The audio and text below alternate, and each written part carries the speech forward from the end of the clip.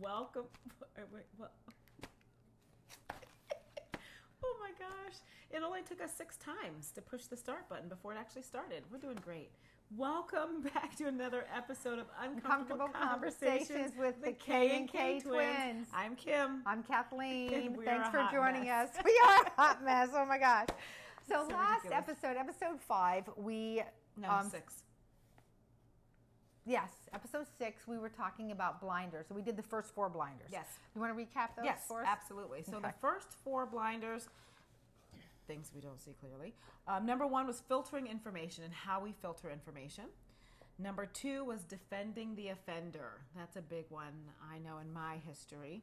Number 3 was redefining pain and how it shows up and manifests itself in other ways in our bodies. Number 4 is proclaiming perfect perception. And boy, do we do that. Now, We do that. We deny reality. Yeah, all the time. Denial is like our middle name. But we're getting better. We are. But we're getting better. We're working healing. through it. We're healing. So today we're going to talk about, in this episode, we're going to talk about the last 3 of the blinders, which are keeping busy, exchanging emotions, and a big one for all of us, people pleasing. People pleasing. I feel like women are much more people pleasers Prone than, to that? Yeah, I Probably. think more than men are. I'm sure, obviously there are know. men, Yeah. but I feel like we're worse about it. So that's what we're going to talk about in this episode. And the first one of these is, oh, you know what? You have something very important to say. Oh, yes. Hey, if you're enjoying our podcast, would you just like and subscribe us below? So hit the subscribe button, like us. We'd really appreciate it. Thanks, guys. And we want to be there for you. So whenever we have a new episode that comes up, we want you to be notified right away. Right. Because we're in it together. And send us your comments, and Yeah. we'll respond to those. Yeah, So, and if you have questions, Right. post the questions so that we can do our best to respond Yeah. to them. We're just, we're regular people. We're not therapists. We're not life coaches. We're just yes, regular we're people, people. working through our own stuff. who are codependent Yeah. and are figuring out how to change. Yeah. We're figuring out how to heal ourselves, how to undo those codependent habits. So there is hope. Yes, If that's what I was you're just about to say, right. yeah. There's hope for us, for all of us. And that's why So- we do this, because we have grown so much. We've had so much change, and we went, gosh, how many people can we bring along with us? Right? Who, when you find something that works for you, you want to share it with everybody, and so that's why we're here. Okay, so back to the last 3 blinders. Let's talk about keeping busy. Yes, keeping busy. Wow, this is one where we use all sorts of activities to keep ourselves from thinking and feeling, from reflecting, from looking at our stuff. It's too painful. We don't want to look at it. So Yeah. we stay very busy, and that can be through workaholism, charity work, Yeah. church work, being really active in the Yeah. church. It can be sports events. If you're a gym rat and you're going to the gym all the time, it can be It binge can- watching. Oh yeah, it could be watching television. It could be binge watching great shows on Netflix. It could be scrolling through social media. Exactly. Instagram and Facebook and Snapchat. All and those things. Twitface and I don't know. know. And you know what? Games, computer games. Yeah, Being on yeah, your yeah. computer, on your iPad, doing all those games, mindless stuff that we think we're just doing to relax. Right. But it's an avoidance technique to Exactly. keep us from dealing with our stuff. Well, sometimes, I'll speak for me. So the way I was in my previous codependent way of functioning, if I felt any kind of discomfort in my body, like that's how I've learned now I feel it in my body. And so when I would feel that discomfort, I would immediately do something to avoid feeling it. Now what I do is I try to work through it and understand what I'm feeling and understand why I'm feeling that way. In the past, I didn't do any of that.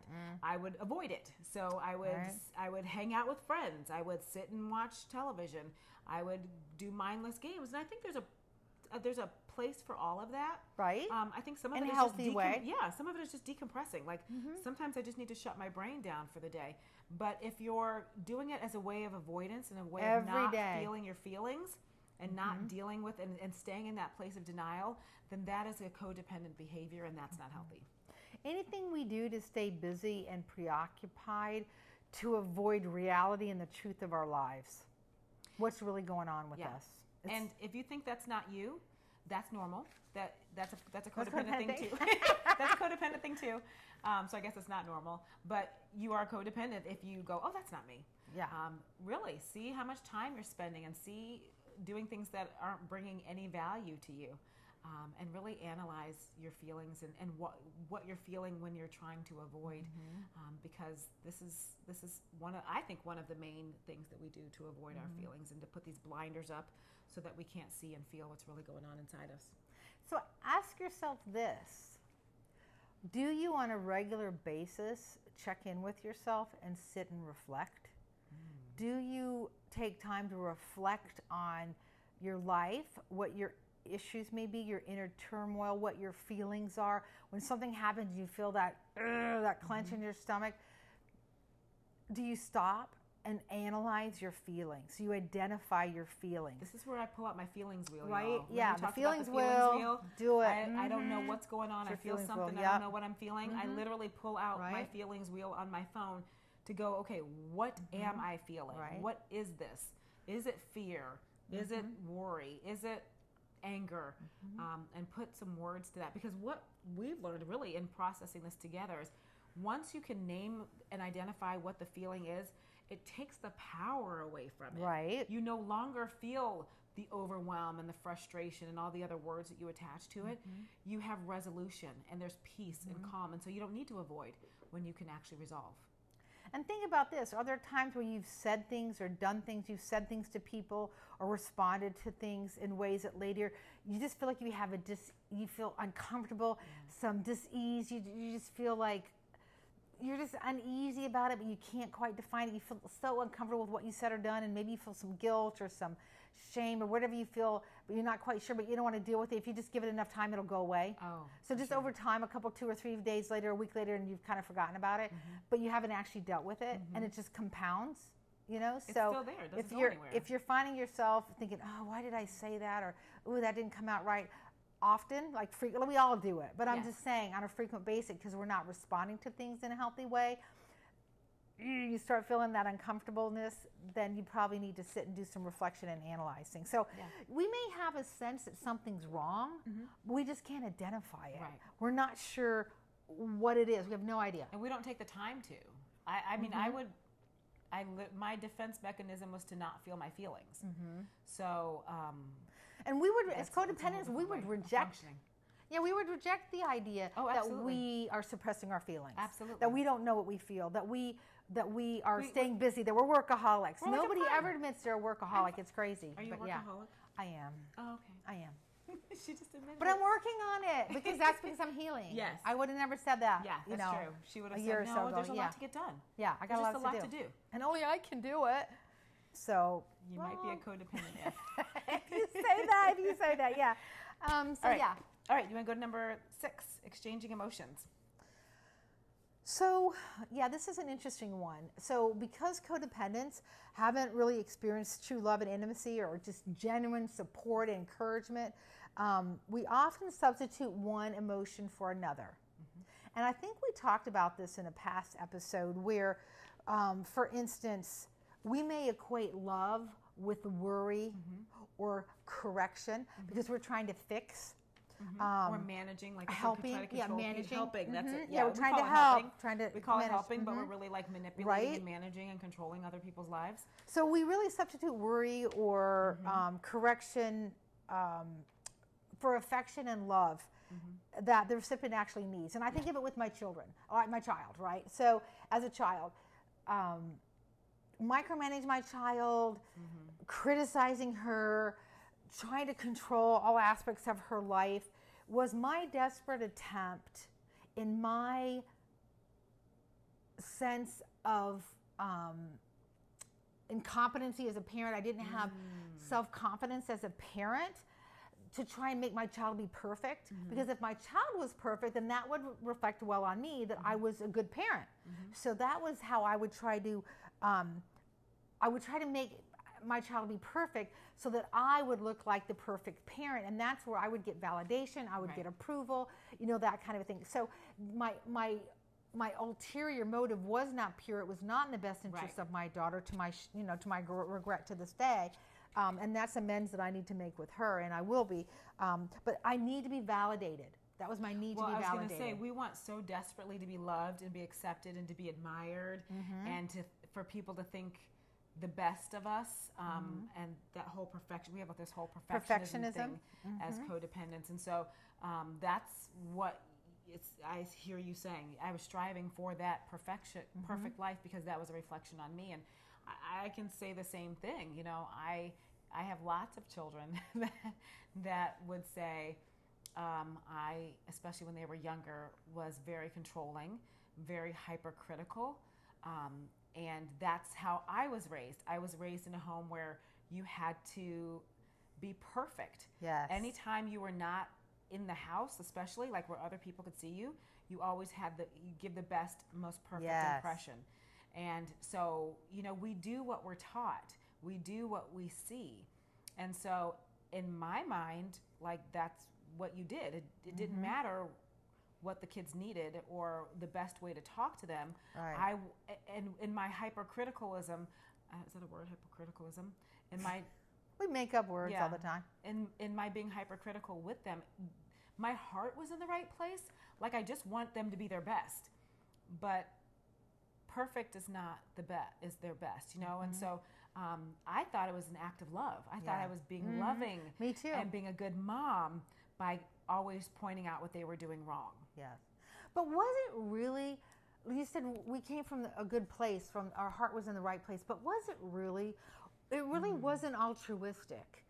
It was trying to fulfill our own need, using our children to fulfill our own need, and that is not healthy. No, I think in my mind, I thought it was coming from like the right I thought place. the same thing. I would help my daughter be, you know, the best thing that she could be, knowing somewhere in my subconscious that I was really probably doing it more for my benefit than hers. I don't think I identified that. Like, I don't think I could have articulated that and vocalized that. But I think somewhere deep down I knew my mom did that to me, and the damage and the pain it caused me. But I couldn't seem to stop because it's all I knew, right? It's it's what my mom did with me, and my dad too, to a certain extent. So I think sometimes we substitute those things. When our kids really just need our love and affection. And acceptance. And sometimes people use like condemnation or manipulation. For sure. Or praise. Even we use, we'll criticize or praise, which is another side of the manipulation coin. Rather than just simply loving them. Just loving them. And accepting them. Yeah, because you know what? We really invalidate their feelings. We don't allow them to have their own feelings, to have their own failures, to have their own experiences, because we're so busy trying to fit them into the perfection mold that we need them to fit in, that we're then creating other codependents. We're creating codependent children like our parents created with us. We're just recreating that same dynamic from our home. All they're doing is repeating the same patterns we did. We learned from our parents, our kids learned from us. Right. And so I've got older kids who are of adult age who are very controlling and hypercritical, and because that's what they were raised with, me. And then my younger kids have a new mom. It's still me, but I've done so much healing that they can say, and I'm still healing, that they can say to me, Mom, you're being totally controlling right now, and you know, you just need to back up and let me feel my feelings, or let me be me.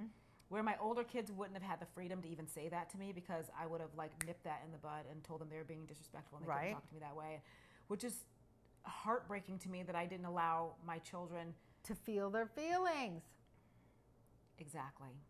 So here I am wanting to heal those relationships that I've broken, and I want them to be whole, and not feel the need to function the way I did all those years. And then I have my younger kids that are teaching me as I'm teaching them how to live in a healthier way. And so that's just another way of saying that there's hope, and we all break our kids. There's healing. we all break our kids. But you know what I do? I do see, Kim, that you are allowing your younger ones to express feelings. Yes. They're able to express themselves more without punishment or criticism. And sometimes it's hard for me. Yeah, me like too. I have to, me like too, I get real quiet, which is not my natural state. and I get very reflective. And I think they probably think I'm angry. And if I am, I'm angry at myself because I'm like, dang it, I did it again. I'm really working on it. And, right? We're trying so hard. But, they do have that freedom, but I'm not like, thanks so much for putting me in my place and making me feel for pointing out to me my no, it hurts, but this is part of what we learn in healing from our codependency is doing things the right way, a healthy way. In the long run, benefits everybody, and everybody is better off, and everybody wins and has healing. So I can handle. Look, I handled 40 funky years of discomfort living in codependency. Right. So I can handle a few minutes of discomfort while I work through, or for a few weeks or a few months of discomfort while I work through this healing of my own. Because it's really so far. I mean, we've been doing this. Couple years, but we've that can happen so overnight, far folks. in a couple of years. We really have. So far. But you know what I think is so beautiful is that when we create a safe space and allow and invite our children to be honest with how they're feeling, even if it's critical of us and they're pointing out a weakness of us, the healing and the change in your relationship is really beautiful.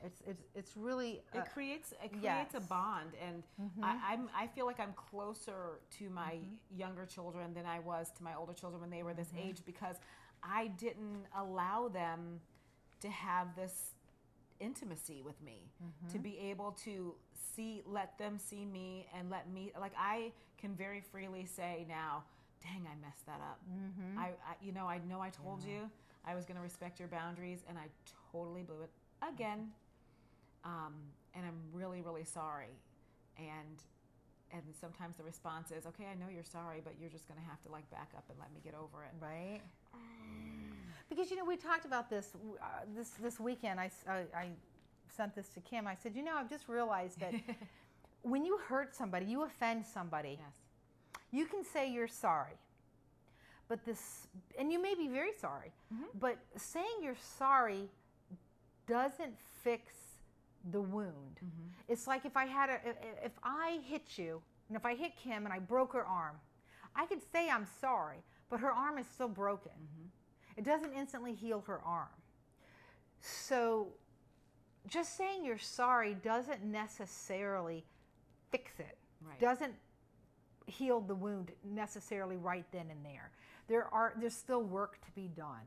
So if I hit her and I hurt her, I'm going to have to over time demonstrate that I am truly sorry and repentant by no longer hitting her and no longer hurting her over a period of time where she learns now to trust me that when I say I'm not going to hit you anymore, I'm not, because my history now is reflecting this new behavior. Right. If I said I'm sorry, I won't hit you again, and then I do it again, clearly that trust is not there, and it's not going to be there because I'm demonstrating the opposite of what I'm saying. So, and what's going to happen in the beginning is the next time you move, I'm going to get triggered. Flinch. I'm going to get triggered from that experience, which is what we do emotionally. We get triggered by people's behavior that is similar to something else that hurt us in the past. Right. So I'm going to get triggered until I work through that and learn to trust and see that repetitious behavior that's different. But that's actually a good analogy. But you have to be committed to creating that safe space, and that was making me. I was sharing with Kim, my daughter. I come from a family of yellers. My dad was a Marine. He was a yeller. He would just scream at you. You would be terrified as a child. And my mom was also a yeller. So we came from two yellers. So we yelled a lot in our house. They didn't do the hitting thing. They didn't, beat us or hit us or whatever. I mean, we got the belt. We did get spanked, but we didn't get beatings. But with that yelling was this constant yelling. And I remember one time I was doing this Bible study about generational sin, and it challenged us to invite our children or our spouses, significant others, to be honest with us and tell us, what is one thing that I do that really hurts you or that you feel damages our relationship, but really be sincere in telling them they can be totally honest. And at first, when I shared it with my daughter, I said, tell me, what it is that the one thing that I could change that would help improve our relationship. And she did not believe me for 1 minute that it was really safe, that I really wanted to hear this, that she could really be honest with me. So it took me a while to keep trying to convince her that I'm really going to create the safe place. And I was committed to it. So what she said to me was, she said, Mom, when you yell at me. And I said, well, tell me, how does that make you feel? Like, tell me about that. She said, well, when you yell at me, your whole demeanor changes, your face changes. She goes, and when you look at me, it's like you hate me.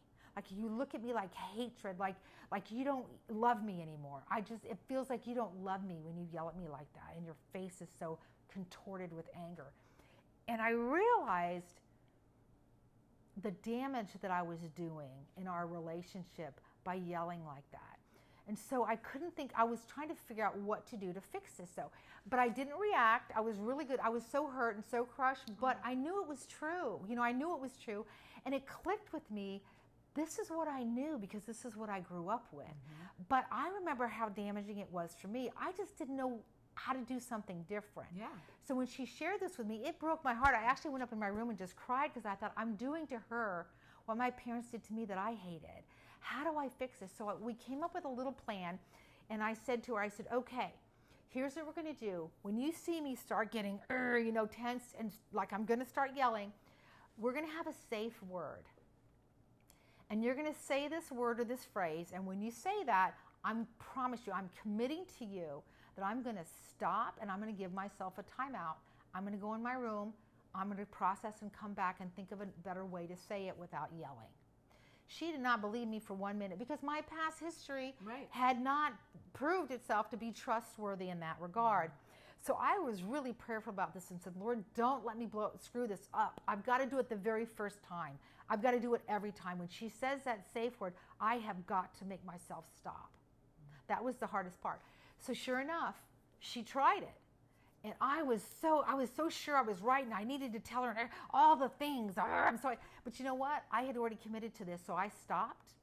I didn't say anything. I still looked angry, I'm sure. I stomped my way up to my room. I closed my door, and I thought, okay, I told her it was safe for her to be honest with me, to reveal her heart to me, to share her soul, her fears with me. She's telling me, Mom, you hurt me when you do this. This damages our relationship. This damages my trust in you. I don't trust you to protect my heart, protect my feelings, which is crushing for a parent, or it should be.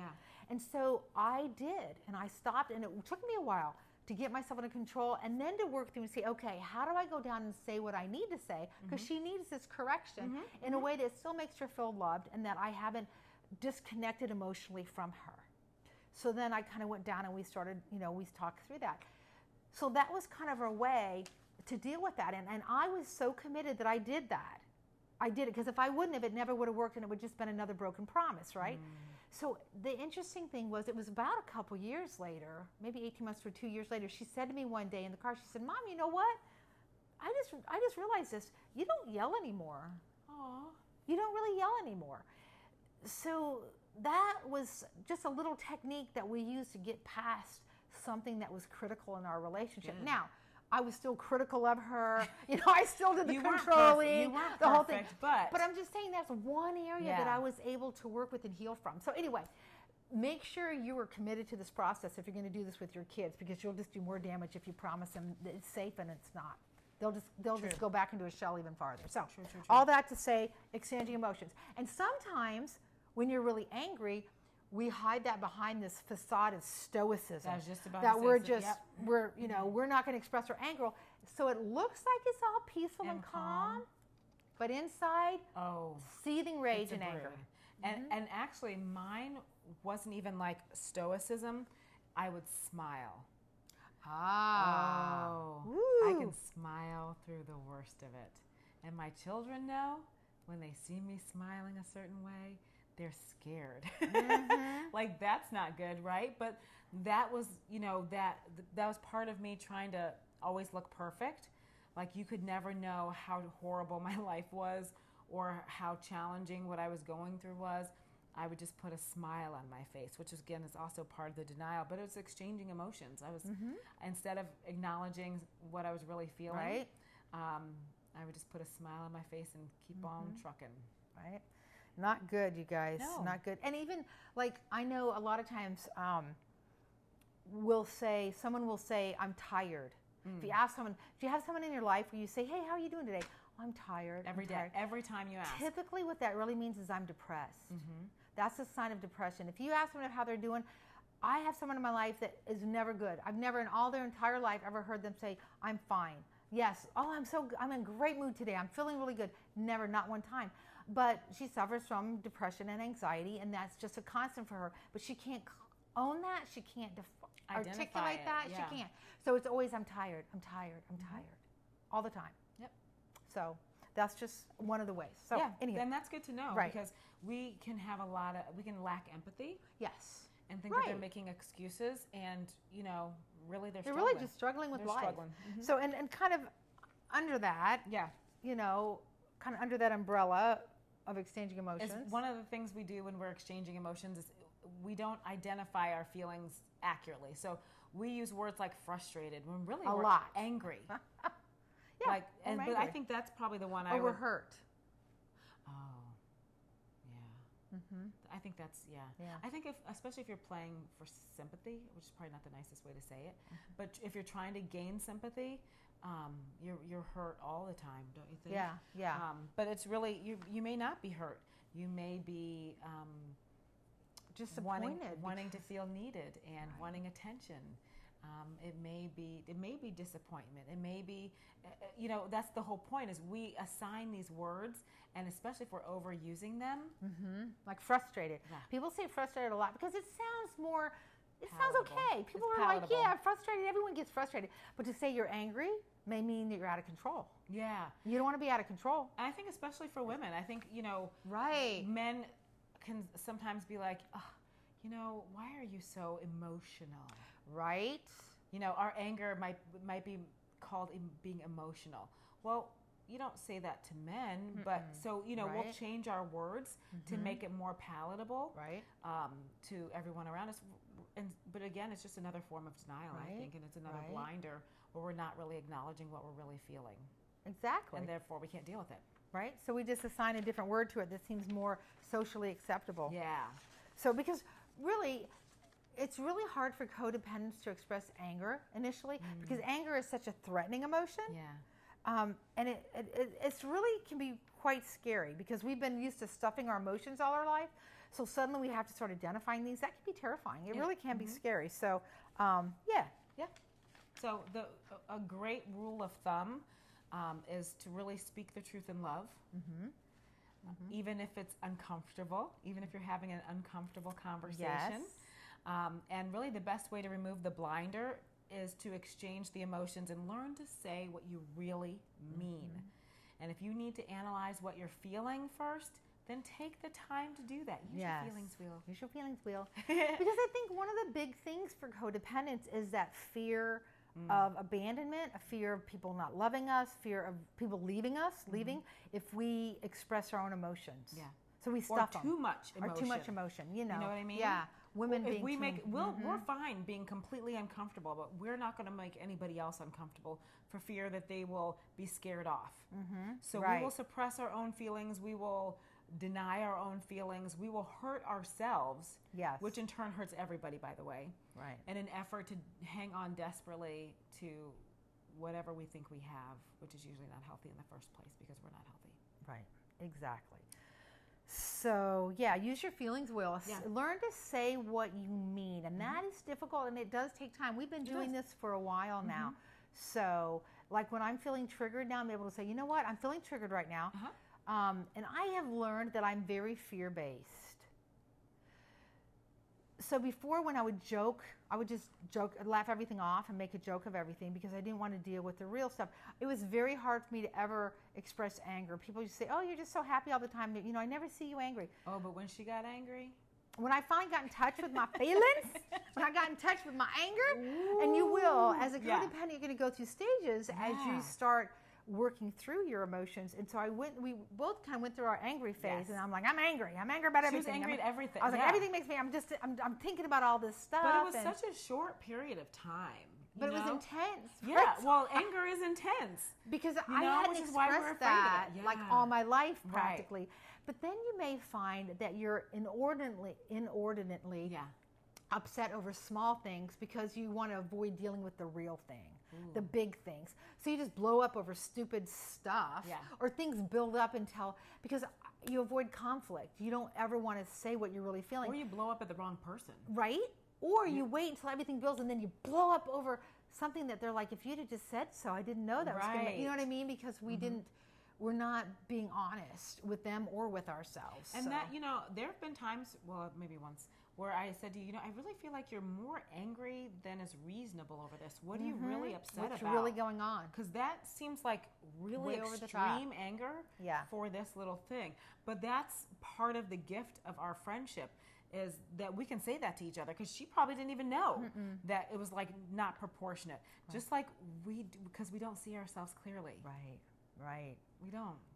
So when we start feeling those emotions, like I said, I realize I'm so fear-based. My fear is loss of love and validation, and because my parents, my dad was one that would punish you. He was not really emotionally available anyway, but he would withdraw emotionally. And my husband did the same thing. My husband was one that would give you the silent treatment. He would go days and weeks and not speak to you, as he was a punisher. So Yeah. he would punish you emotionally if we had a fight or we disagreed or whatever. It was just, that is one of my big fears. And so that was a manipulation. That was a way to control me, was to withdraw from me emotionally. And he did that with my daughter You're so as well. desperate. You're so desperate for that love. You'll do Yes. anything. You'll apologize when you're not wrong. Right? Anything to to keep the peace. Yep, that's a big one. Okay, so let's go. That kind of leads us to people pleasing. Yes, very much so. That's a big one for us. That's a big one for codependence, because we have such a great need for others to accept us and love us, and validate us. which is sad, but it's true. And again, I think this is another one of those things that women struggle with more than men, because we are, I don't know if part of it is societal, that we Possibly, yeah. take care of everybody else, and so we want to please everybody, and we want to be seen as happy and the people who make everything, especially as moms, as a mom, our job is to make sure everything is perfect in the Everybody's household. okay. Yeah, and that everybody else is okay. But we do that to the detriment of ourselves, and really to the detriment of other people. We say yes to things that are not what's best for us. We run ourselves ragged. To make everybody else happy. Yep. And really, that's a bad example. That, again, because it's not a healthy way of functioning, it hurts everybody. So it taught my kids to acquiesce when it wasn't right. And it taught my kids not to stand up for themselves, because they saw me not standing up for myself. Yeah. And it taught my kids to not listen to their own minds and hearts and bodies, and analyze what's best for me, to make decisions based on what you want from other people versus what's best for me. Because I think as women, we're taught that that's selfish. Yeah, I to think so think too. about That's a societal thing, I ourselves. think, to a certain extent. Yeah. But we really do need to do what's best for us. We need to listen to, I think this is another big one for women. It's not okay for us to rest. We have to keep going and going and going. I could be super mom, super woman. It's super everything, and that's crazy. But also it robs people who are supposed to be doing that this is their blessing, and this is where they can shine. Right. And we're just taking everything because we're saying yes to everything. Right? Exactly. And not allowing people to use their gifts and talents, and we're over here half-heartedly doing stuff in an effort to make everybody like us. I remember one time a good friend of mine said to me, because I was very active in my church, and I was one of those people, if you ask me, I felt like, well, if they're asking me, the Lord must have directed me, the Lord must want me to do this. I said yes to everything until I was so burned out and so exhausted. And I remember a friend said to me, Kathleen, this is going to be the year of no for you. I'm going to challenge you. I want you, no matter what someone asks you at first, I want you to say no. Your first response is going to be no. And then you can pray about it and think about it and see, how do I really feel about this? Would this bring me joy? Is this something I really want to do? Do I have the time to do this? Am I emotionally available to do this? Is this best for me. That's really Right? good. And so I had a year of no. And that was life-changing for me, learning how to say no. So it was so hard. I remember being so uncomfortable that I almost felt sick to my stomach. Oh, wow. When somebody came and asked me, because they knew I was one of those people, you come, if you need something, Kathleen will do it. And they came, I don't even remember what it was now, and they asked me, can you do such and such? And it was so hard. Like, I felt sick, and I felt so intensely guilty. Like, I just felt horrible. Which is a codependent thing, yes, too. feeling have guilty to this say misplaced no guilt. for setting boundaries. But I had burned myself out so much that I just didn't have anything left to give. And so one of the things I realized is that maybe God was calling somebody else to do that. That's how he was going to work in their life. He had a plan for them. And if I stepped in and did this when he wasn't calling me to do it, I might be robbing them, like you said, of their blessing. Yeah. Or just sticking myself in, inserting myself where it wasn't in my best interest or anyone's best interest. So it wasn't going to work out as well as it could have if I had just said, stepped out of the way. So saying no was so hard in the beginning, but I was so glad I did. It was really an eye-opening year. I need to do that. I know I've said I was going to do it. I forgot. It's interesting. I think there's a lot of power in that. So as codependents, we use these blinders to keep ourselves from seeing the objective truth. And the last three we talked about today was keeping busy, exchanging emotions, and people pleasing. Right. And we do that to avoid facing reality, to avoid feeling pain.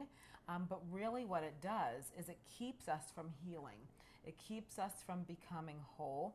And I'll add to that it keeps us from modeling, if we're parents, modeling healthy behaviors and healthy way of functioning and healthy relationships with our children.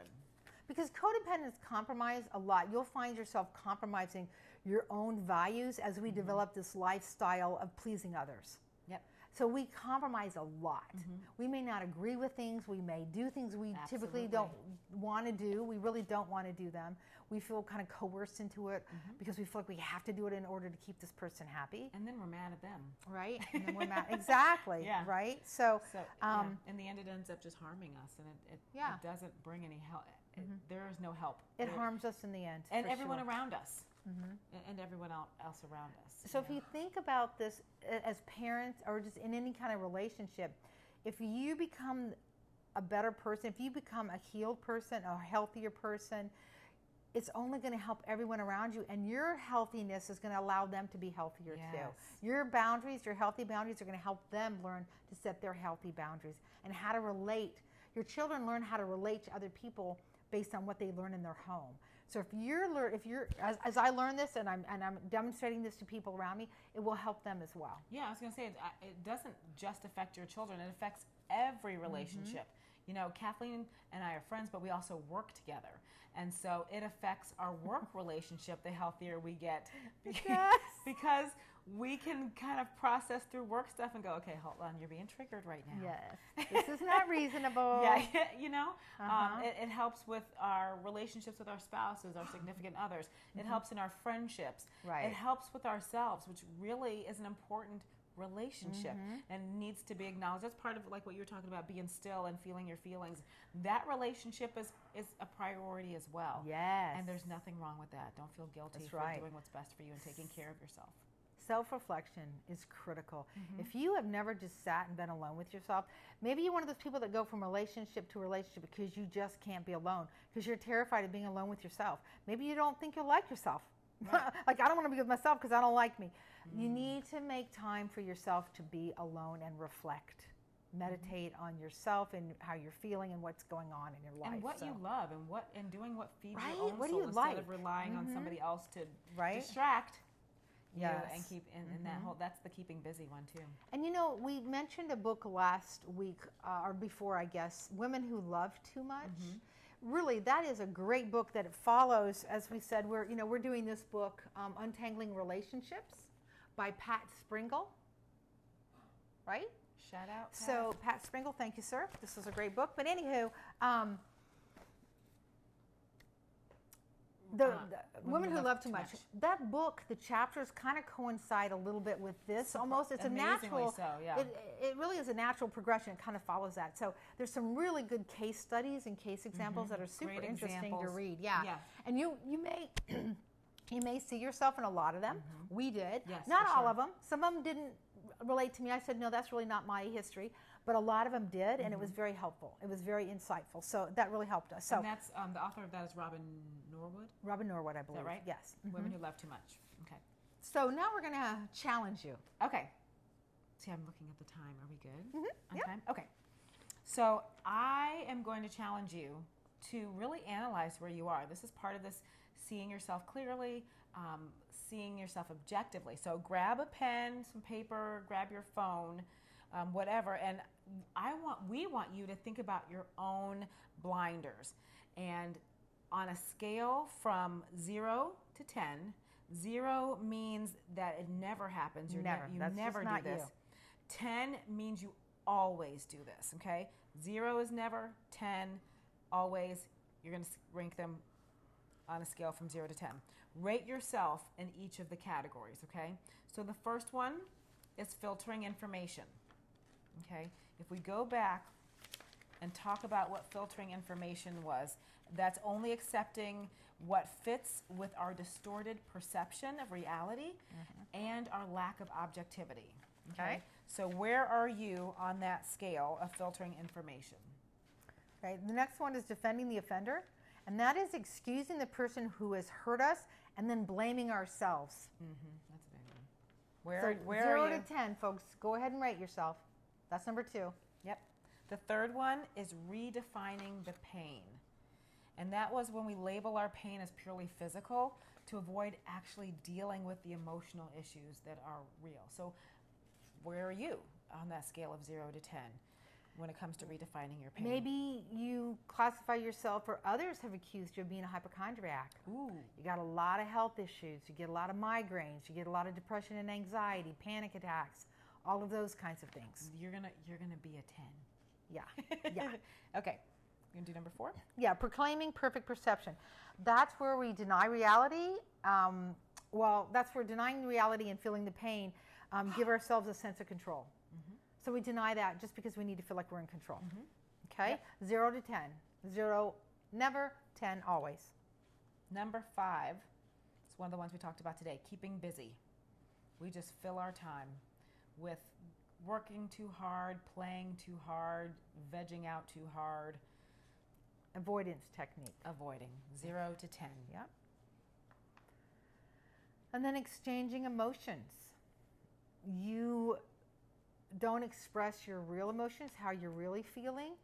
You tend to use words that are more socially acceptable, like frustrated instead of angry, tired instead of owning your depression, that kind of thing. Number 7, the last one, is people pleasing. Ooh, that's a big one, guys. Where are you on the people pleasing scale? I'm not even going to explain it because we all know. You know, you're going to compromise yourself and who you are and what you want Yes. to make other people happy. Your whole life is about saving, rescuing, fixing other people, and you don't ever take time to reflect on who you are, what you want, what you like. Okay? So in 0 to preparing 10. for this, I wanted to kind of see where I am now, and then I went back and looked at what my scores were when I first did this 2 years ago. And it was really interesting to me to see how much I've changed. And I really think that that's one of the things that makes us different. Like I said, we're not therapists. We're not, I don't know, life coaches. We're just regular Doctors. people. Yeah, we're not doctors. Even though I say I'm a mom, which gives me an honorary degree, but that's irrelevant. We're just regular people who, and that's one of the things that makes us different. We're actually walking through this. Yes. We actually we know what it means to be codependent because we are codependent. We are. But we're learning how to heal and And how to walk out of it. yeah, and bringing as many of you along with us as we can. Yes. So I'm going to share where I was. So in filtering information, what I said 2 years ago is that I was an 8. Now, mind you, I didn't look at my old scores when I made my new scores. I had no idea what I said. I just analyzed where I was. So when I analyzed where I am today, instead of being an 8, I'm a 3. Whoop, whoop. Look at me growing. I know, right? Look at us. Where are you? I was a 8 also originally, and now I said I'm a 4. Look about at a you. 4. See? Growth, people, growth. It's real. Progress, not perfection. Absolutely. Yeah. Okay. Okay, so for defending the offender, I said I was an 8. And I probably was not very objective. I was probably a 9. I said 9. And now I said 2. Oh, okay. I said 3. Oh, So okay, see, yeah. we're getting there. We're getting there. Okay, so for what did you say for redefining the pain? I said 4 because I think I was probably lacked an objectivity there because redefining the pain, I think I wasn't seeing clearly. Yeah. But I said a 4, and I said now I'm about a 2. Okay, so I said a 2 then, I think because I wasn't seeing myself objectively. Like now I know I get this tension thing in my shoulders. Now I know that I get headaches, like things I didn't know before. So I probably was more like a 4 then, and now I'm probably a 2. But I said 2 years ago. Okay, so proclaiming perfect perception. What'd you say? I said 10 2 years ago. Really? Oh yeah, I always Okay. wanted to be perfect or perceived as Okay. perfect. Yeah. All right. Now I said 4. Okay. Would you think that? You think that's accurate? I said, you know me. yeah, I think so. Yeah. I think we've come a long way. Yeah, I for said sure. 5. That your old number was 5. My old number is 5, and now I say it's a 3. Interesting. So I don't know. I wasn't really clear proclaiming perfection. I think I thought I was so much more introspective than I actually. Yeah. That was That's yeah. true. I was in denial. So That's okay, true. keeping busy. Oh Lord, I was probably a 10 originally. I said 10 originally. Yeah. And now I'm about a 5. I'm getting better. I'm not where I want to be, but I am getting better. I don't think I'm much better. I'm a 7. I think I might not be a 5. I think I'm lying because. I think I'm lying. Because I'm Objective, still okay. You know what? Let me reevaluate because I still am a workaholic, and I still do. I spend a lot of time. I'm a reader. Yeah. And also like computer stuff, like for your brain. Like I always say, it's to stave off Alzheimer's or whatever. I spend a lot of time playing computer games, word games, and I think that's a way of avoiding. So Okay. yeah, okay. So maybe I would say maybe a 7. That's what I'm a. So I'm gonna I say said I'm a 7. 7. I said I was a So, 10. I'm a 7. yeah. That's my highest number. All right. It was my highest number then. It's Okay. well, I had 3 10s, but anyway. So exchanging emotions. What did you say? What did you say 2 I years said ago? 6, and now I said 3. I think I'm Okay. really getting used to Yeah. kind of claiming it. Yeah, I said 5. Name before. it to tame it. And you know that was probably lack of objectivity for me to only say 5 before, and now I say 3. Okay. Yeah. All right, people pleasing. 9. I said 10 before. What are you now? I said a 4 because I Look at think I you. really. You I think, really, yeah. I think I've come through with that. Yeah. I think Yeah, I've made a I lot of agree. growth. I think I've made a lot of progress. So I'm You gonna really have. I'm gonna own it. Yeah. I'm gonna take my props. See, that's part of seeing yourself objectively is to see the bad, but also see the good. See the good. You know, which is something we don't do as codependents. Yeah. So I said 2 years ago I said people pleasing a 10, and now I say 5. Oh, see, Yeah. look at us. Look at us growing. We are. Look at us grow. You guys can Look grow at too. See, everyone can. So Yay. yeah, that's good. Yay, us.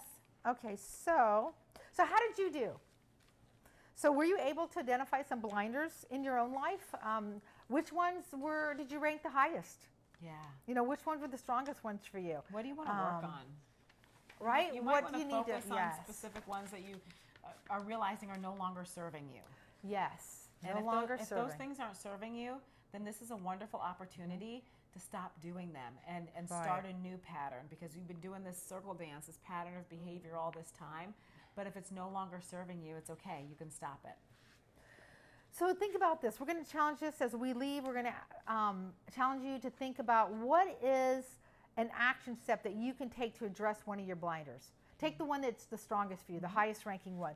Maybe it's something like when you feel sad, frustrated, uncomfortable, uneasy, you'll stop to identify the true feeling and respond honestly. Yeah. Name the honest feeling. Use your feeling wheel and say what Yeah. it is. Or maybe as you identify one of these blinders as you're going through life, you just stop and you identify it and you address it and think, oh, okay, I am keeping busy when I Yep. need to really deal with I'm some avoiding, stuff. I'm yeah. really upset with my spouse right now. I'm feeling hurt. I'm feeling disrespected. But I'm Unloved. right. That's a big one for us. Unvalidated, That's a big trigger yes. for us, you know? So maybe you stop and think, okay, how am I really feeling? I'm slamming things around, or I'm giving the silent treatment, or I'm crying about something else that really isn't the issue. So Yeah. So take some steps to address it. If you're really busy with work, church, or whatever, look at your schedule. Cut out some activities and deliberately make time to sit quietly with yourself. Reflect on your emotions. All right? Reflect on your lack of objectivity or your lack of emotion, which points to suppressed emotions such as anger or pain. If you say you never get angry, you codependent. Yes, you know, you might be codependent. and we never want to say we're hurt because we weren't allowed to just express hurt when we were a child. And I would have seen it as weakness. He's got to go outside. Yep. You want me to do it? Yeah. Can you, You okay, finish I that, got I'll do you. this. Okay, so we weren't allowed to have those kinds of emotions as a kid. So allow yourself to feel your feelings. It's really important that we do take time to allow ourselves to feel and try to understand what the true underlying emotion is, where they came from. Name them, feel them, own them. Really, we say again, you have to name them to tame them. So, and it may be kind of scary because this may be the first time you're actually really identifying these things. Maybe your spouse tends to make sarcastic remarks or cuts you down or criticizes you, and you always laugh it off or make a joke out of it and say, well, it doesn't really bother me, that's just him. But it really does hurt you, and you've never really owned that or claimed that and said, you know, this is really hurtful to me. So take some time to reflect on how you really feel when you're going through some of those things, okay?